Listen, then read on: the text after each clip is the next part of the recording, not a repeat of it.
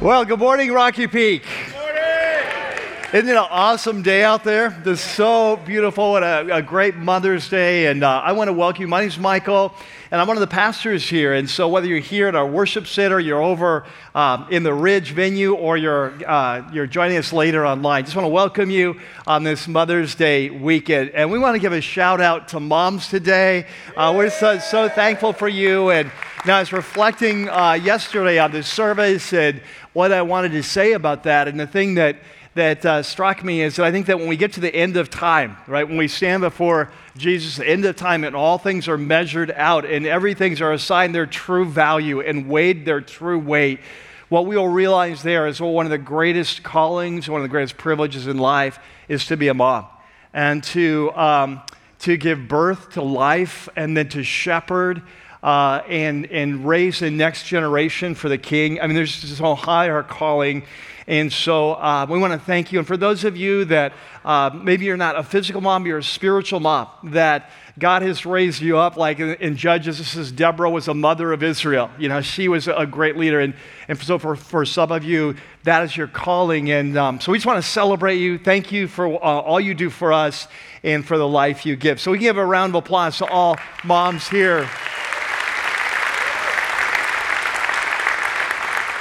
Well, I think of all the sacrifice, all the love, all the generosity that happens not at just the beginning of life, but all through life. We appreciate it. Thank you for that.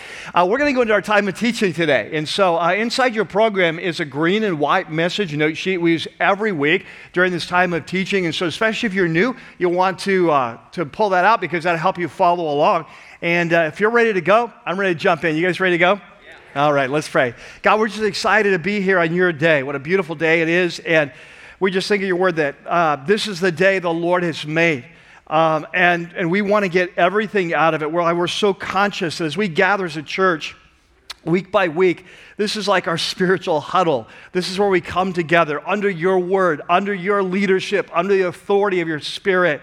And we come and we listen so that we can follow. We get our marching orders. We learn who you are, and you are revealed as we unpack your word. And so we pray that today, by the power of your spirit, you will be here in fullness, the fullness of your spirit. You'll be teaching each of us by name. You'll be renewing our minds, so that we can experience the will of God, that which is good and pleasing and perfect. And we pray this in Jesus' name. And everyone said, Amen. So our story today begins on a Friday afternoon. And so he's going to pick up his girls at school. And as normally, as he usually does, he'll park away from campus because it's a long and carefully orchestrated pickup line for parents. And so he's going to park away and kind of get a walk in, and then he'll see his girls there as they come out of class, and they'll get back in, walk up the hill, across the street to their car. And today he's going to take them out for frozen yogurt just to catch up, get some time with them. And afterwards, they drive home. And when they get home, it's this beautiful day, much like today. It's blue skies, white clouds, perfect temperature, spring day. And so they're going to go out inside and play. And this always makes him excited in this digital age, right? He's excited to see these kids going out and playing, enjoying the great outdoors. And so after about an hour, they come in. They're playing in an alleyway behind the house. It's one of those new kind of modern developments where houses, the garages back up to one another. And so there's a double wide sort of alleyway. It's a great place to play, very safe. And they're out there, the garage door is up, they're playing. They come in and say, would you come out and join us? And we want to teach you a new game. And so he goes out, and it's a pretty simple game, actually. It's, if you can kind of picture, it's sort of an imaginary line between two rows of garages. And it's sort of like the old game of two square. You've got a big ball, and you get this imaginary line, and one person on one side, one person on the other side. And the object of the game is to bounce the ball and to get it to bounce 3 times. And then if the other person doesn't catch it by the 3rd time, they're out, and you got to rotate it in. And so it doesn't take him very long to catch on to this game. And he's playing, and there's another neighborhood girl is coming. So there's the 4 of them there, and there's nothing to suggest that this day, this afternoon, this game is going to end differently than many times before. Well, today, We are continuing the series that we started a couple weeks ago that's called Metamorphosis Face to Face. And if you're new, this whole series is based on a letter from a man that we call Paul, the Apostle Paul. And he's writing to a group of Jesus followers that he's actually led to Jesus about 5 years before in a major Roman city in southern Greece today, called Corinth. And as he writes from, one of the key words that he uses in this letter to talk about God's vision for their lives is the Greek word metamorphao. And of course, this is where we get our English word metamorphosis from, and it's a word that describes a gradual but very profound change, a transformation. It's the word we use in English to describe the journey that a tadpole takes to become a frog or a caterpillar to become a butterfly. But in this letter, Paul's going to use this word to describe the journey that we go on. That when we come to Jesus, we enter into what he calls a face-to-face relationship with God through his Holy Spirit, that we enter into a transformation process where as we learn to listen and follow the leading of the Holy Spirit in our lives, we are transformed to go from who we were, our tadpole, to become like the frog, or we go from being like the caterpillars or the butterfly, we become like from who we were to a person who's like Jesus, the people that we're created to be. And so if you were here last week, we kicked off, we opened up the book for the first time. We looked at the first two verses where the Apostle Paul introduces himself. You may remember that. He introduces himself as an apostle of Christ Jesus by the will of God. We talked about what it meant to be apostle, why that was so important. He goes on to greet them, and today he's going to launch into the main body of the letter. Now, if you're familiar with the letters of Paul, you'll know this, that often when Paul writes a letter, after his initial greeting, he will begin to thank God for what God is doing in the lives of those he's writing to, what he's done, what he's going to do, what he's still doing. And in this letter, he's not going to do it. He doesn't always do that, but he usually does that. In this letter, he's not going to do that. He's going to start with a Jewish blessing, kind of a blessing that you would give, like maybe you'd read or state in a Jewish synagogue. And he's going to praise God specifically for being a God who meets us in our midst of our hard times. He's going to praise God, and he's going to talk about how God is the one who meets us in the midst of our hard times, and in the midst of our hard times, how he transforms us and changes us so we can meet others with his power in the midst of their hard times. If you've been here the last couple of weeks, you know this, that one of the big issues in this church, in this letter, is that there are many in the city of Corinth, in the church of Corinth, that are questioning or even challenging Paul's authority. Is he really an apostle? Does he really speak for Jesus? And there are many reasons why they're questioning this. We'll get to them as we go through the letter. But one of the biggest is that Paul's life is often a mess. He is often being chased from one town to another, think tar and feather type stuff. You know, it's like he's running for his life. He's always being arrested. He's sort of a reject in culture at large. He's often hungry. He's times homeless. He's often poor. He's not well clothed. He's not the best speaker in the world. And in their minds, if you're going to be a spiritual leader speaking for God, you should be someone very special. You should look very special, that you should win, not lose. You know, if God's with you, you should be blessed, not being persecuted. And so they're really struggling with this whole concept. And so we believe this is why Paul starts right away by talking about a God who meets us and transforms us in the midst of our hard times. That hard times are not a proof that he's not with us. It's often a proof he is. And so he starts there, and this is going to become a major topic. In fact, one of the biggest, if not the most important topic in all of Corinthians is how God meets us in hard times and transforms them through us. So this is the first time we're going to see it come up today. So if you have your Bibles, if you have your apps, let's go ahead and open up to 2 Corinthians chapter 1. We're going to pick it up at verse 3.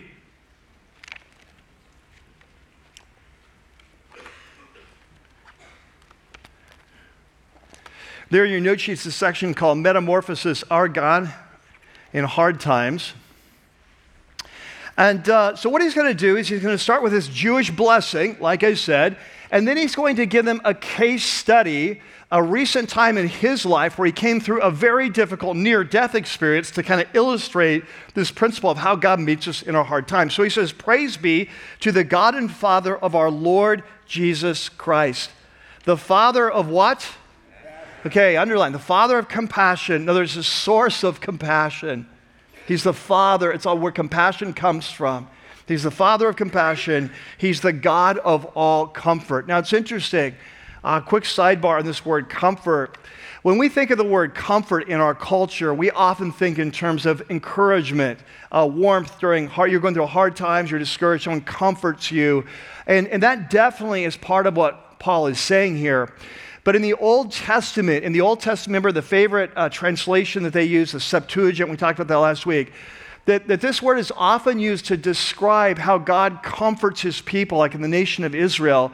And when they're going through really hard times in the Old Testament, God is said to comfort them, not in the sense of just encouraging them, but of delivering them, rescuing them from whatever they're going through. So you follow that?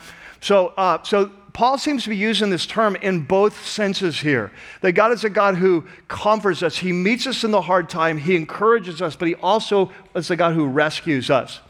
And so then he goes on, and he says, he's the God of all comfort, verse 4, who comforts us in our troubles. And remember when Paul's writing this, often in our passion to unpack Scripture and apply it to our lives, when we're reading through the Bible, we often try to apply it to our life too quickly before we understand what it means in its original context. And if we don't understand what the original author meant to the original audience, then chances are we will misapply it, if that makes sense. And so what Paul is talking about here, when he says us, he's not talking about you all. He's talking about us as apostles. He's even using us in the sense of, we call this in English like the editorial we. Like if you've ever read an article and the author says, we believe, it's a way of saying I believe in sort of a kind of a humble way. And in a similar way here, when Paul's talking about us, he's talking primarily about himself. This is the issue. Are you really an apostle in spite of all this suffering? And so he says in verse 4, he says, who comforts us as apostles, in all our troubles, talking primarily the persecution he goes through for being a leader of Jesus, so that we can comfort those in any trouble with the comfort we ourselves receive from God. So I want you to catch this. This is a core concept we're going to be talking about today. Paul says that many times as a spiritual leader, as an apostle, Jesus will allow him to go through very difficult times, primarily persecution in his life, but other times too. And that in that hard time, God will meet him in a powerful way and transform him and reveal himself. And this in turn helps Paul to grow so that he can be a conduit of God's love and presence and power to others. So you follow that? It's a very core concept today, and we'll come back to this often. And so he says, verse 5, for just as we share abundantly in the sufferings of Christ, talking primarily again about the persecution that he goes through for sharing Jesus, so our comfort abounds through Christ. So in other words, yes, you're right. I go through a lot of suffering for Jesus, but the upside of that is he meets me powerfully in the midst of it and transforms me. And then he says, so if we are distressed as apostles, if we're distressed, it's for what? Your comfort and salvation. Do you get that? That he says that one of the reasons that God allows us to go through such hard times is so that we can experience him, be transformed from him, so that we can pass on and be a conduit of his love, his presence, and his power in your life. So he says, which produces in you, verse 6, which produces in you patient endurance of the same suffering. So when we suffer for Jesus, we're transformed, we experience him, we're able to speak that life into you, and that in turn allows you to grow and to stay firm to Jesus in the midst of your suffering. And he said, our hope for you is firm, we're confident in your future, because we know that just as you share in our sufferings, as followers of Jesus, persecution, so you also share in our comfort, like God is meeting you in the same way. And now he wants to talk to him about a recent case study in his life. So the Apostle Paul has been a follower of Jesus for about 25 years at this point. And so as an apostle of Jesus, he has suffered greatly over that 25 years. And in fact, later in the book, later in this letter, Paul, for reasons we'll talk about when we get there, he feels the need to defend himself and to share what he suffered for Jesus. Not for his own glory, but to kind of to bolster up this attack that's coming against him in Corinth and to encourage them in the faith. And so there on your note sheet, you have a section, a passage from 2 Corinthians 11. And I want to look at it just for a second because here's what's going to happen. We're about to look at a time where Paul is going to say, hey, I don't want you to be uninformed, Corinthians, about a recent near-death experience I had where I thought I was going to die. I thought I was going down. Of all the things I've gone through in my life for suffering for Jesus, I thought this was it. I thought I was out. I thought my time was up. But it wasn't. And to put that in context for, hey, how much suffering does it take for the Apostle Paul to think that he's out? I want to give a context for what he's experienced in the last 25 years. And this is more like a ESPN persecution highlights reel. All right? So this is like... This is first century Paul channel highlight reel. So look at it, what he says. Just quickly, he says, I've been in prison more frequently. I know it's more frequently than these new leaders that have come to town or claiming to be super apostles and have more authority than Paul. He said, I have been in prison more frequently. I've been flogged more severely, it's kind of whipped. I've been exposed to death again and again, 5 times. Over the last 25 years, I've received from the Jews the 40 lashes minus 1. Right, so that's where they would whip you with, kind of the leather whip 39 times. And the theory was they wouldn't do 40 because 40 would kill you. So do 39. So it says 3 times I was beaten with what?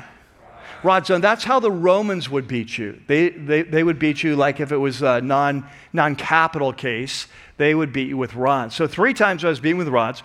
Once I was pelted with stones. We know about that in Acts. He was actually stoned and left for dead and then eventually got up. 3 times I was shipwrecked. So we know about one of those in the book of Acts, but there's actually 3 at this point. I spent a night and day in the open sea just, floating out there thinking he's going to die. I've been constantly on the move. I've been in danger from rivers, in danger from bandits, in danger from my fellow Jews, in danger from Gentiles. This is starting to sound like a country song. In danger in the city, in danger in the country. It is a country song. And in danger at sea, and in danger from false believers. He just gets tired of listing out all the things. He says, let's just be general here. My life has constantly lived in danger. And he said, I've labored and I've toiled. I've gone without sleep. I've known hunger and thirst, and I've gone without food. I've been cold and naked. Now, the reason I share that, again, is just to create some context for what we're about to read in chapter 1, all right? So he's going to look back and he says, I want you to be aware of a recent situation I went through that I thought was over. I thought I was going to die. And remember, the big criticism of Paul in Corinth is that how can God be with you if you're always under so much persecution? And it's very likely they'd heard rumors of this event. He wants to straighten up the record, clear the record. Here's what really happened. But he also wants to use his own life as an example of this principle of how when he goes through suffering, God uses to prepare him to lead them well. So here, let's look at it. Verse 8. So he says, we do not want you to be uninformed, brothers and sisters, about the troubles we experienced in the province of Asia. Now, I meant to include a map, but I didn't. So, here's our map. Okay, this is not very effective, but it's going to be better than nothing, all right? This is from week 1. I'll get it to you in the future because we use it. For those of you who are here week 1, you'll remember this, that Corinth was sort of in the middle of our map in southern Greece. And so Asia is over here to the east. This is the province of Asia over here. So it's across the Aegean Sea. Now, the capital of Asia was the end. Yeah. I was watching your eyes glaze over. It's like, this is 9 o'clock. I got to move on fast. I'm going to lose them. The capital of Asia, which we would call Western Turkey today, Asia would be Western. The capital was the city of Ephesus. Ephesus was the capital of Asia, the Roman province of Asia, just like Corinth was the capital of Achaia. Remember that? So Ephesus, like the fourth largest city in the Roman Empire, very important city.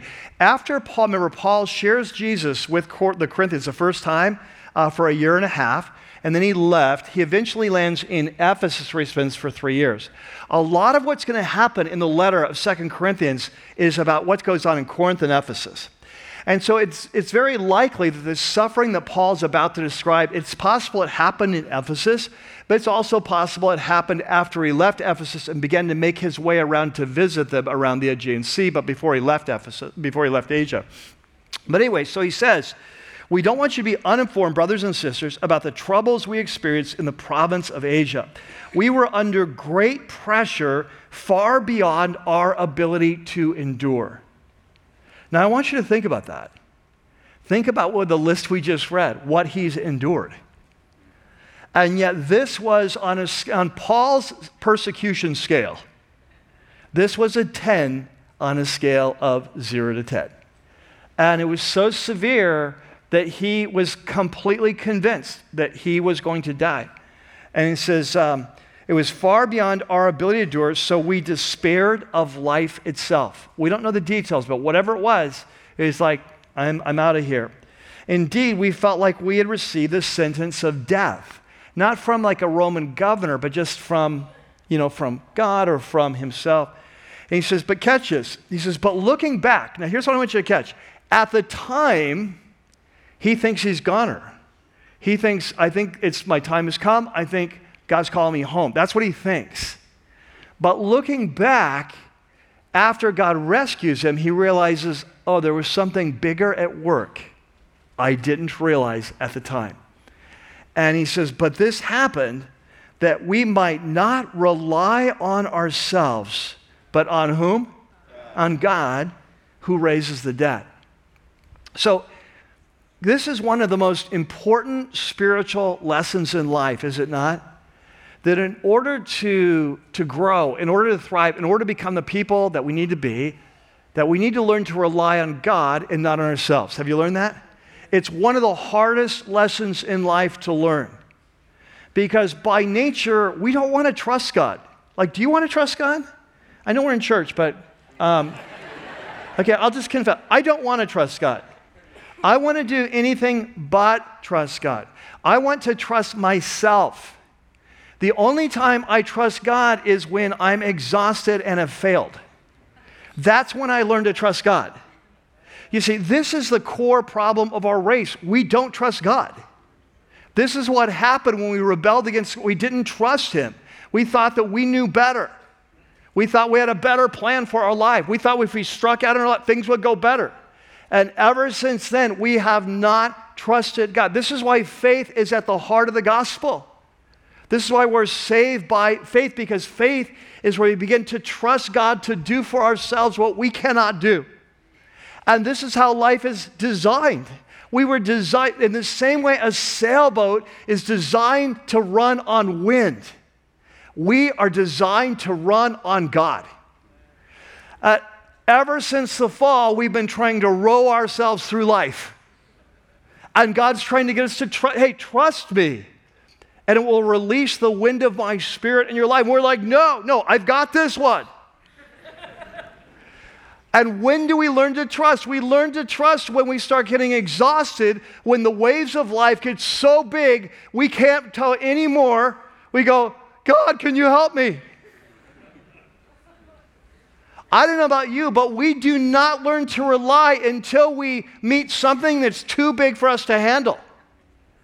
And Paul knew this. Paul knew this lesson in his life, but have you ever seen how God continues to teach the same lessons over and over, but at deeper levels?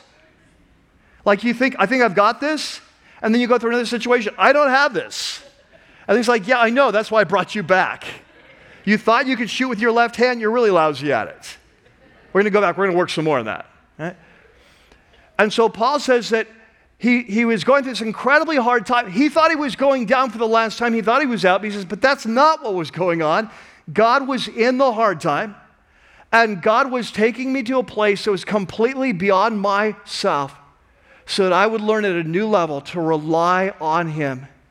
And here's a beautiful thing, that when we learn to rely on him in one area of our life, that lesson is transferable to other areas of our life. And as we learn to rely on him, the power of God is released like a wind that catches our sails.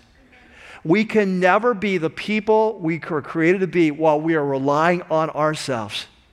We're not designed that way. We're designed to rely on the wind of his Spirit, but it's a lesson we can only learn through facing challenges that are too big for us. So Paul says, looking back, I can see it now. I didn't get the time.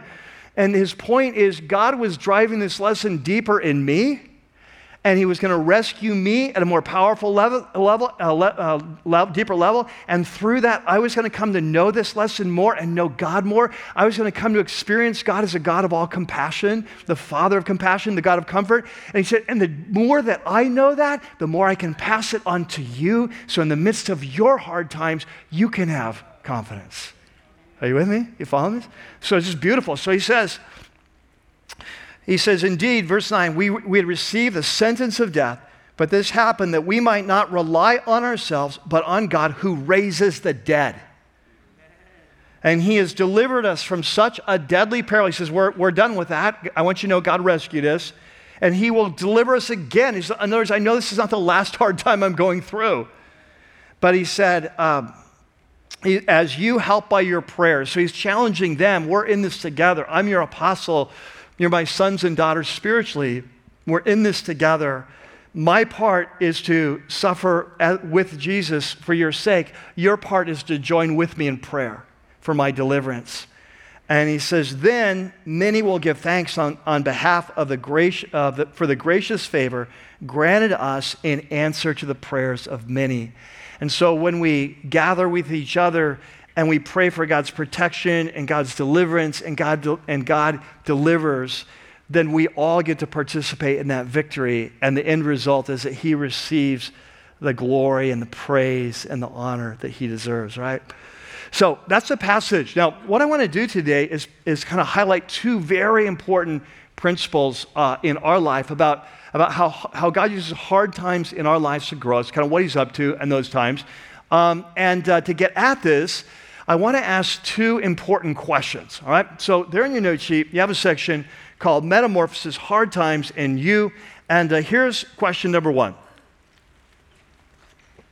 The first question is, how do you process hard times? We all go through hard times, right? We all go through hard times. We all go through times of suffering. We all go through times of loss. Some of you are in one right now. You have a tremendous hard time. You just discovered you had cancer. You've lost a loved one. You lost a job. You had a relational breakup. Your body is breaking down. It's letting you down. There's something going on. You've got a lost prodigal son or daughter, and there's something going on that's very painful. And the question I have for you is, when you go through these kinds of hard times, how do you process those? How do you think about those? We all process, don't we? When we're going through a hard time, we all do this. We all say, God, where are you? What are you doing? Why are you allowing this? When is it going to end? Like, we all process. And the question is, how do you think about hard times? What's your mental paradigm for hard times? Now, while you're thinking about that, I want to do a quick sidebar. I want to go back to a key verse that's so critical for understanding this whole letter, the situation at Corinth, the process of transformation, metamorphosis, our lives. And it's this passage we've looked at the last 2 weeks. I want to continue to come back to it. It's in Romans chapter 12. It's the other place in the entire New Testament where the Apostle Paul uses this Greek word, metamorphao.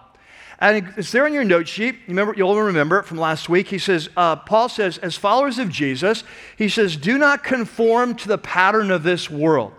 So remember we talked about that last week. We talked about Jell-O and how when you heat up Jell-O, and you pour it into, it conforms to whatever you pour it into. It shapes.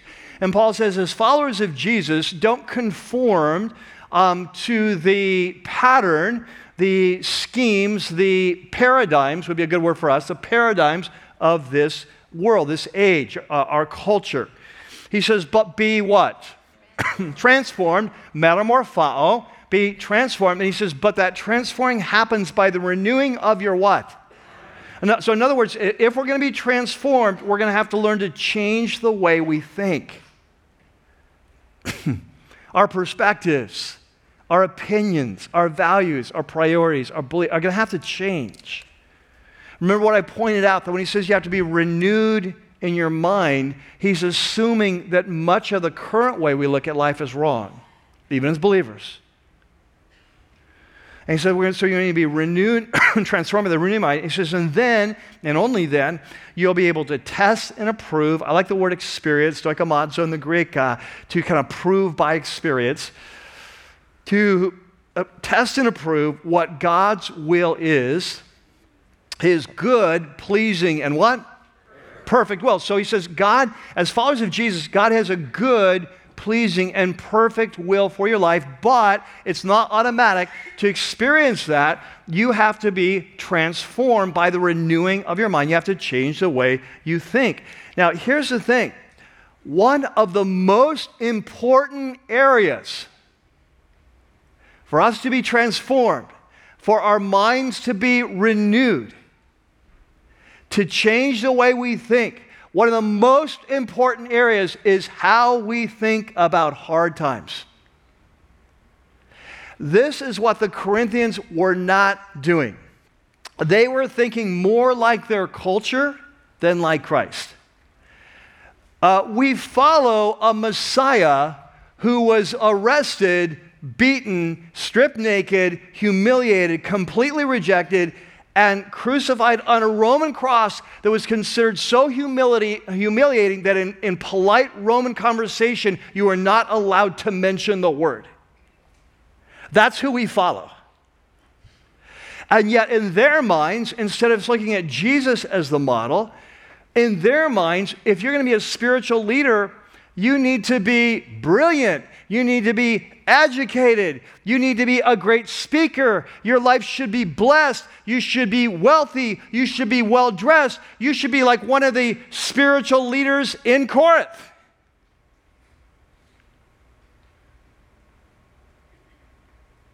And so when the Apostle Paul comes going through all this suffering, they're like, how can you be a spiritual leader? How can you be so close to Jesus? How can you be personal apostle of Jesus representing? How can that be when your life is so messed up? That's not our image of a spiritual leader. Are you with me? And as a result, their lives are completely messed up because they're following the wrong authorities, as we talked about last week. I want to ask you some questions. These are rhetorical questions, all right? Just questions for you to answer among yourself. I just want to reflect on this. But I want to ask you a question. When have you grown the most spiritually in your life? Let me ask you this. When have you experienced the presence and the power and the compassion of God in your life the most? When have you learned how to surrender your will to God and learned how to obey, which is the key? Listen and follow, right? When have you been moved into a new level of spiritual maturity because you finally learned to rely on God and not your strength? When has your character been transformed to become more like Jesus? The most. When has God transformed you so you can be a conduit of His love and presence and power to others? The most. See, chances are that for most of us here, that many, if not most of the times, is when you were going through hard times. And if you're like me, as you look back on those hard times, you have two feelings about them. Number one is, I never want to go through that again in my life. That is like the worst. I would not wish that upon my worst enemy. And the second feeling, if you're like me, is, but I would never change it for the world. Because I would not be who I am. I would not know God like I do. That I would not be transformed without that. And see, what Paul is sharing with the Corinthians is that God's vision for our life, your life and my life, his vision is so much bigger than what we would describe as worldly success or physical comfort, which are two of the biggest gods of our age. That's what the world values. That his vision for our life is to transform us, to change us to be the people we were created to be, people like Jesus. And for that, there are times in our lives we will be required to suffer. Not because God doesn't love us, he's the Father of compassion, the God of comfort, but because he does. He accepts us as we are, but he loves us too much to leave us that way. And so if we're going to be renewed, we have to be renewed in our minds in the way we think about hard times, our paradigm of hard times. Number two, the second question is even more challenging, so hang with me as I unpack this.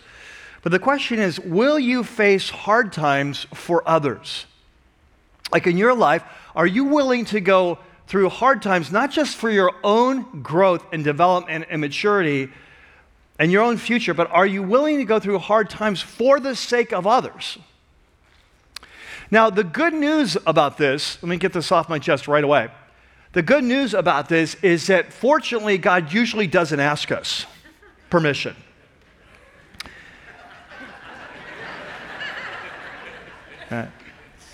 But I still think it's a helpful question to get at this point.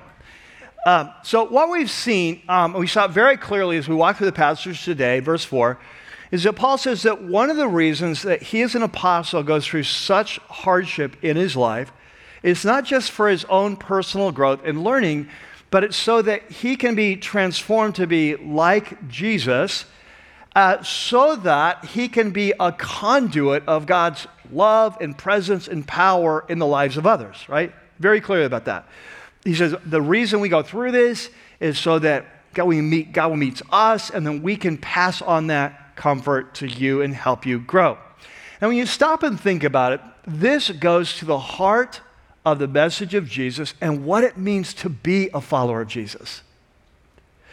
We talk here a lot at Rocky Peak about transformation, don't we? This is our core value. If you had one value for us as a church, it is that value of transformation, that we would become the people who are created to be people like Jesus.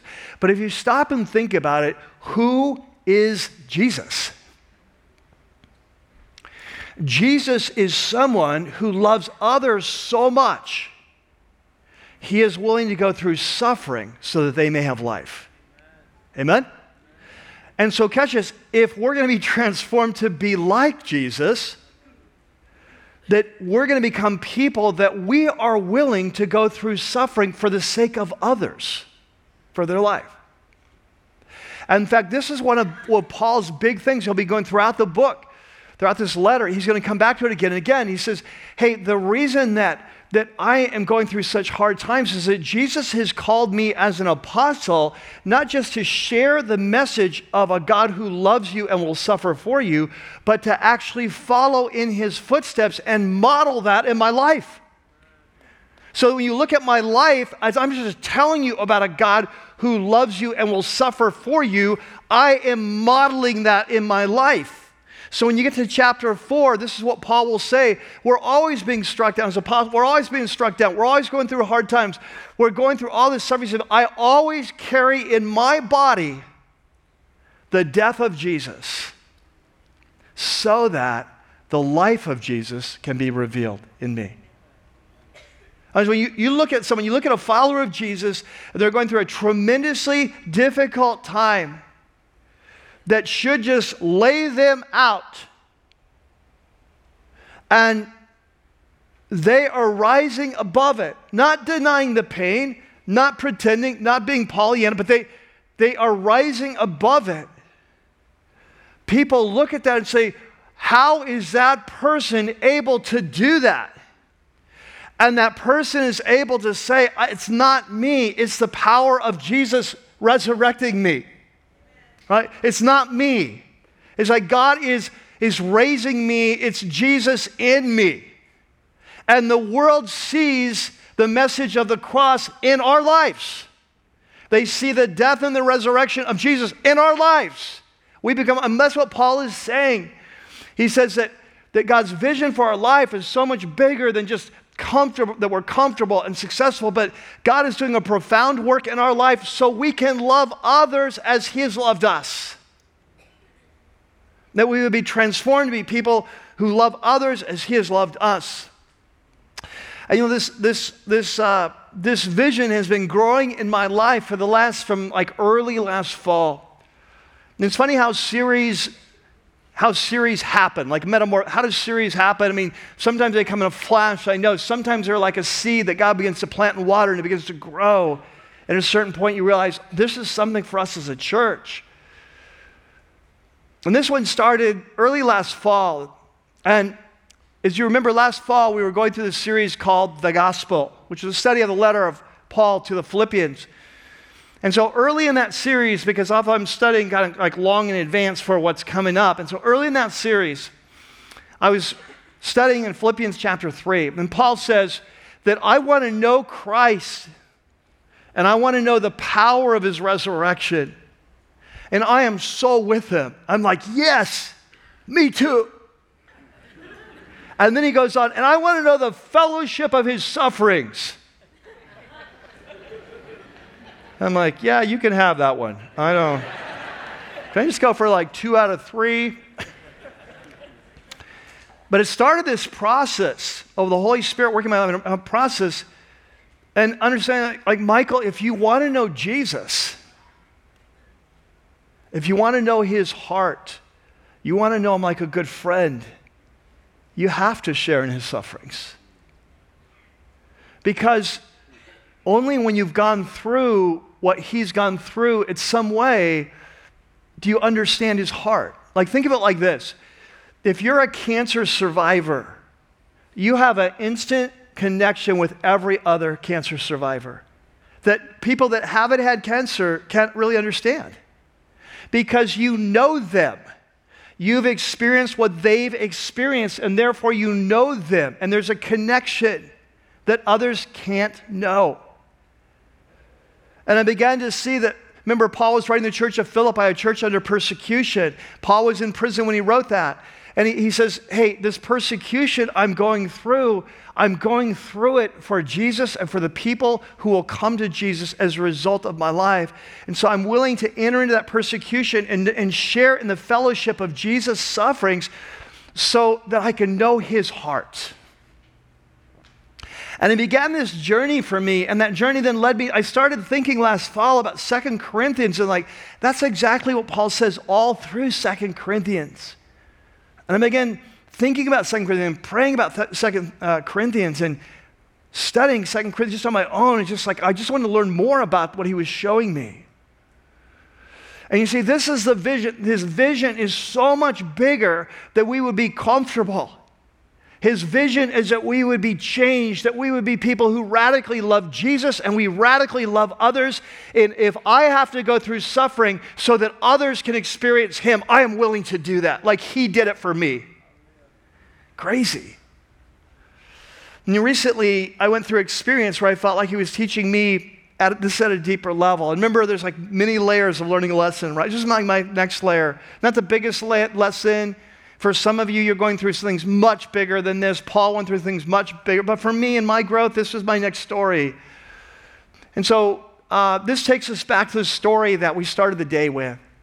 So if you kind of rewind to the beginning of the service, I started talking about a man who was going to his elementary school to pick up his two kids, 9 and 10, two girls, and going out to frozen yogurt and then coming back to the house, beautiful day, and they're going outside and playing the game, and you kind of remember that whole thing. And this was actually a story from my life.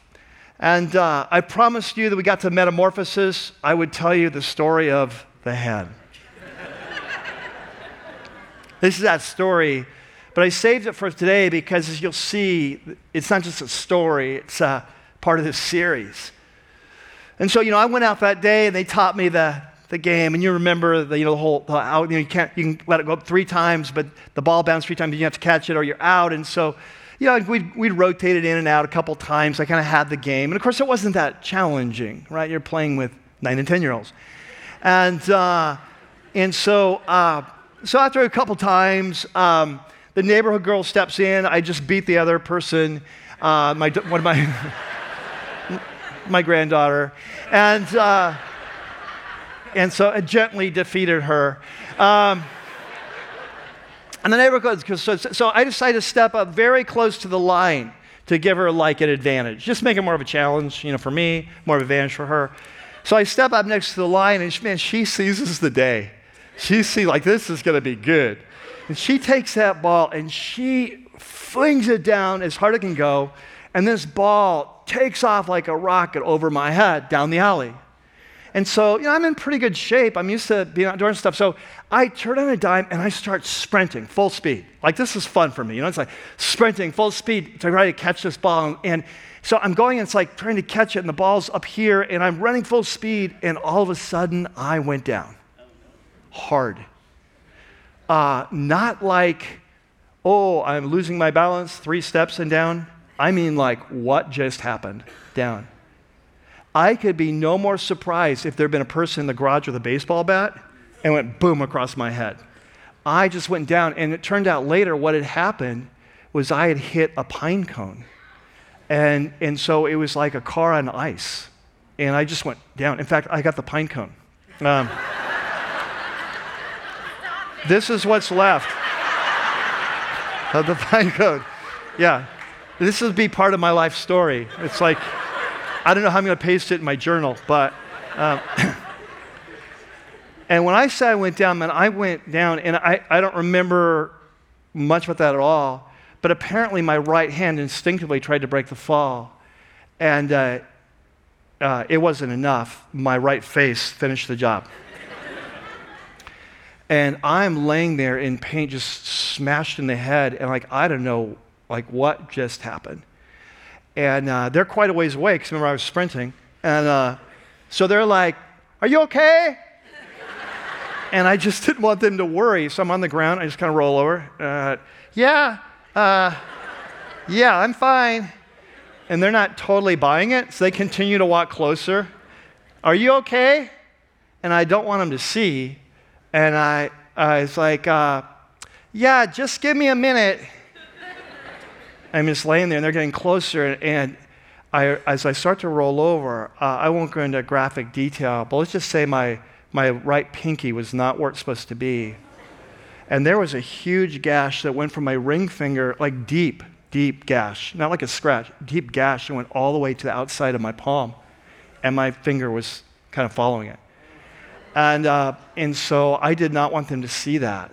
And so I rolled over, kind of cupped my hand to my chest, and got up and said, "Hey, I'm just going to go in and rest for a little bit." And so I stagger inside the house and to the bar, and Lynn's like, "Are you okay?" I'm like, "No."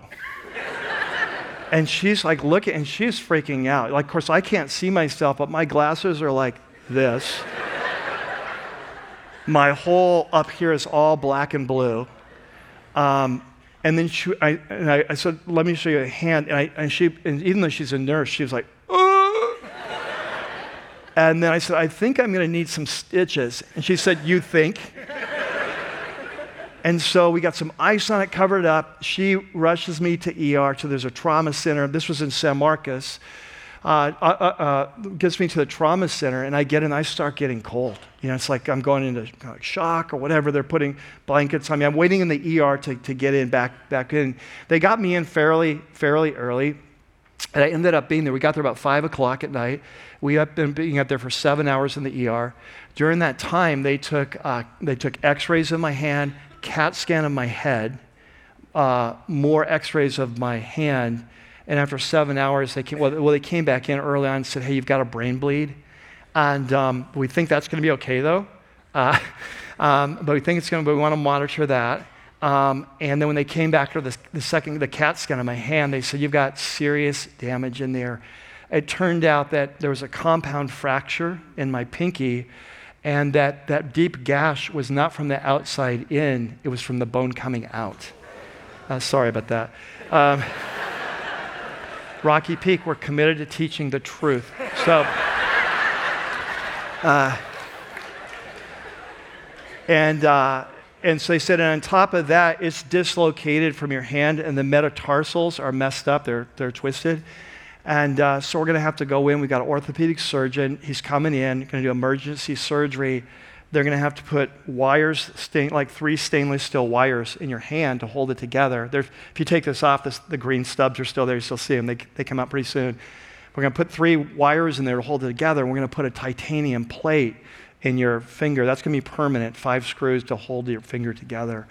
And so we don't know. We don't know if you're going to get full use of that back. It's going to be like a year recovery time. And so at midnight, they wheel me in. It's Lynn and I, they wheel me in, and they're going to do me in surgery. And I come out hour and 15, hour and a half later, go through recovery. It's 6 o'clock in the morning. I'm finally ready to go to my private room. And they said, we're going to keep you until Sunday. We're going to keep because we're really concerned the depth of that break, the bone. We don't want an infection, so we want you to be IV antibiotics and pain pills for a while. And so, so I'm there. It's like 6 in the morning, and I told Lynn, look, go home, get some rest, and I'll be okay.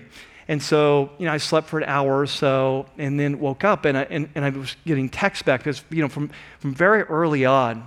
This is a crazy thing. Very early on in this whole process, from the time I'm in the car riding to ER and just kind of where am I and what happened, a song began to play in my mind. And it was a new song that we've been learning here at Rocky Peak called The Goodness of God. And it wasn't like I was trying to remember the song. It wasn't like I was trying to comfort myself. It was, I'm sure you've had this at times where the Lord just brings a song to mind, and that song just begins to play, and it was so beautiful. Some of the lyrics of that song that began to go through my mind is, it says, all my life you've been so faithful, and all my life you've been so good, and you've led me through the fire, and I've known you as a father, and I've known you as a friend. Sorry, it just kind of moves me, but I've lived in the goodness of God. And as I'm riding in the car with my hand a mess and not knowing what, it's just like the presence of God was there. He was meeting me in that. And that song continued to go through my mind, not just that day, and not just the next day, but for the next 5 days. And as I was sitting there waiting to be seen by the doctor, it was like my mind began to go back over my life. A lot of you know that when I was about 11, I had a very serious bicycle accident that led to a 5-point skull fracture, and almost had to have brain surgery. And as I was laying there, it was just like this song playing through that God has been with me my whole life. Things where it could have been so much worse, but He's been with me. And like here from 11 years old to where I am now, and I've lived in this goodness of God. And just the presence of God, the comfort of God was so powerful. And in the morning, after Lynn left, and then I woke up shortly after, of course, right away from we're sitting out there waiting to get into ER, I'm like, having, Lynn, take pictures, and, we're sending them to friends, and so, we're saying, hey, would you pray for us? We had this accident, and we didn't know what's going on. And so, of course, texts were coming back, and prayers were going back, and we're updating our friends throughout that time, and when they finally took the wound off and washed it, we took pictures of that. And the ER doctors photobombed it. He jumped in, says, this picture is in there. And it's just, and so that next morning, I got a text from Lynn Johnson. A lot of you know Lynn. Lynn is the wife of our lead life group, Pastor Neil Johnson. They're close friends, love them, and great prayer partners. And so as I'm laying there, I'm reading this text from Lynn, and she says, as I've been praying for you, the word that keeps going through my mind, it keeps coming to my mind, is the word metamorphosis. Now, remember, this was a week or two before we started the series. At one level, that made sense because, it's a weird word to come to mind, but we have been telling the series, so it's like, okay. But at a different level, it struck me as so profound because though Lynn knew the name of the series, she knew nothing about the series. And what she didn't know is the heart of the series, what's been growing in my heart since last fall, was how God takes us through hard times to transform us and to shape us, to make us a conduit of His love to others. And as I was laying in there, from the very beginning, I sensed that God was in this, but at that moment, I felt like the Holy Spirit was showing me that this is not just about you. And I'm sure there's more to the story and what God's doing in my life than I could begin to understand. Like, as you know, God is the ultimate multitasker. Like, He never does one thing at a time. But I felt like in that moment, He was showing me that this series is not just about you. What I've been teaching the last 6 months, like, this series is about Rocky Peak. Like, I want to take you through this time of suffering, this time of challenge, this time of uncertainty about your brain. I want to take you through that so you're living it, so that as a church, you can share this together. You can go through this together. And I want to be very clear here that I don't want to compare this suffering to what some of you are going through or have gone through. I want to make more of it. I just have a strong sense that we're in this together. This was part of what we're learning. And so, of course, this has been very challenging. I spend hours and hours a week. I create every message basically like a manuscript at least 6 times. I spend maybe 10, 12 hours a week, apart from research, just on typing up what I do. You can't write, you can't type. I'm still having symptoms from the concussion. I can't look at screens you'll notice I'm using my old folder here. I can't look at an iPad, I'll get nauseous. And so it's like, how do I do my job? Like, how do I do this? But from the beginning, I just felt like God was in this. He was with me. And can I tell you, every step of the way, He has met me.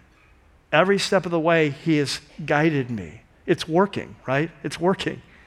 And it's like, this is bigger than just me. This was something for us, that together as a church, we're going to be learning in this series this powerful principle of how God works through hard times to transform us, to teach us to trust, to teach us to rely when things are beyond us, to create in us to make us like Jesus so we become a conduit for others. And this is what I want to ask you. Have you ever looked at your life or suffering in that way? We often look, when we go through suffering, and say, what is God doing in my life, and how is this going to make my life better down the road? How does this work into all things work together for good? And that's a great question to ask, because I know God is working at that level. But did you ever stop and think that your story may be bigger than you? And that what you're going through is not just about you. It is about you, but it's not just about you. In the same way that Jesus went through His suffering, not just for His growth, but for us, have you ever thought that God may be taking you through your hard times to prepare you to be a conduit of His love and His presence and His healing to others? It's a beautiful thing, isn't it? It's challenging. And so the question I have for you is will you allow God to begin to renew your mind when it comes to hard times? That when you go through hard times, it doesn't mean He doesn't love you. It means He does. He's the Father of all compassion. He's the source of all compassion. He's the God of all comfort, not just in encouraging, but in rescuing. In the midst of your hard times that He wants to reveal Himself to you, you experience His presence and power in new ways. In the midst of your hard times, you learn to rely and trust in Him to be the wind in your sails, not you rowing yourself through life. That in your time of suffering, He will use you to transform your character, to turn you into a person who's like Jesus, who loves others and is willing to suffer even for their sake, that you may be a conduit of His love and power and transformation in their lives. Amen? Let's pray together. Father, we're so thankful for the beauty of your word and the way it teaches us things that we would never discover on our own. And this is one of them, how you use hard times not only to shape us, but to turn us into people that can shape others. And so, Lord, we pray as we celebrate you as the God of all compassion, the Father of comfort. We pray as we worship you and celebrate your goodness. We pray you'd meet us. And I pray especially for those here that are going through a very difficult time. They just discovered they had cancer. They just lost a loved one. They just had a relational breakup. Perhaps they're a woman that so longs, or a couple that so longs to have children and they can't, and Mother's Day is the hardest day of the year. Maybe it's the pain over a prodigal, or the pain over kids that you don't have custody over and you don't have control over, whatever it is. God, will you meet us in the midst of this, and will you raise our eyes and our hope that you are in this, that we are not alone, that you love us, you know us by name, and that you're working to transform us and to use us in our lives that we might transform others. As we worship you now, as we bring our tithes, our gifts, our offerings, will you use this to create a place that celebrates and proclaims the goodness of God? We pray in your name. Amen. Would you stand with me? The Father of all compassion, the God of all comfort. I don't know what you're going through today. My heart goes out, especially to those of you who are going through deep waters right now. Last night, as we were singing that song, and as I was walking up to share the final word, a passage of Scripture came to my life. There's a passage from Isaiah where God says to Israel, who feels forsaken, that feels like God has forgotten them in exile in Babylon. They've forgotten about what they're going through. He says, can a mother forget the child that's at her breast? He said, even if she forgets, I will never forget you. You are engraved on the palms of my hands. What a beautiful word, that when we're going through deep waters, it's not because he's left us or forsaken us or doesn't know, that it's because he does know, and he's with you, and he wants to meet you in the midst of that, and he wants to put a song in your heart. And like Paul, it may take a while till you can look back and see it, but God is with you, and he's with you to teach you and to transform you, and to reveal himself to you, and to teach you to rely in new ways that will not only transform you, but will transform others. So may this be a week where together as a church, we celebrate the goodness of God. And I'd also ask you continue in prayer for my healing, that I can get back on track. Amen? God bless you. I love you.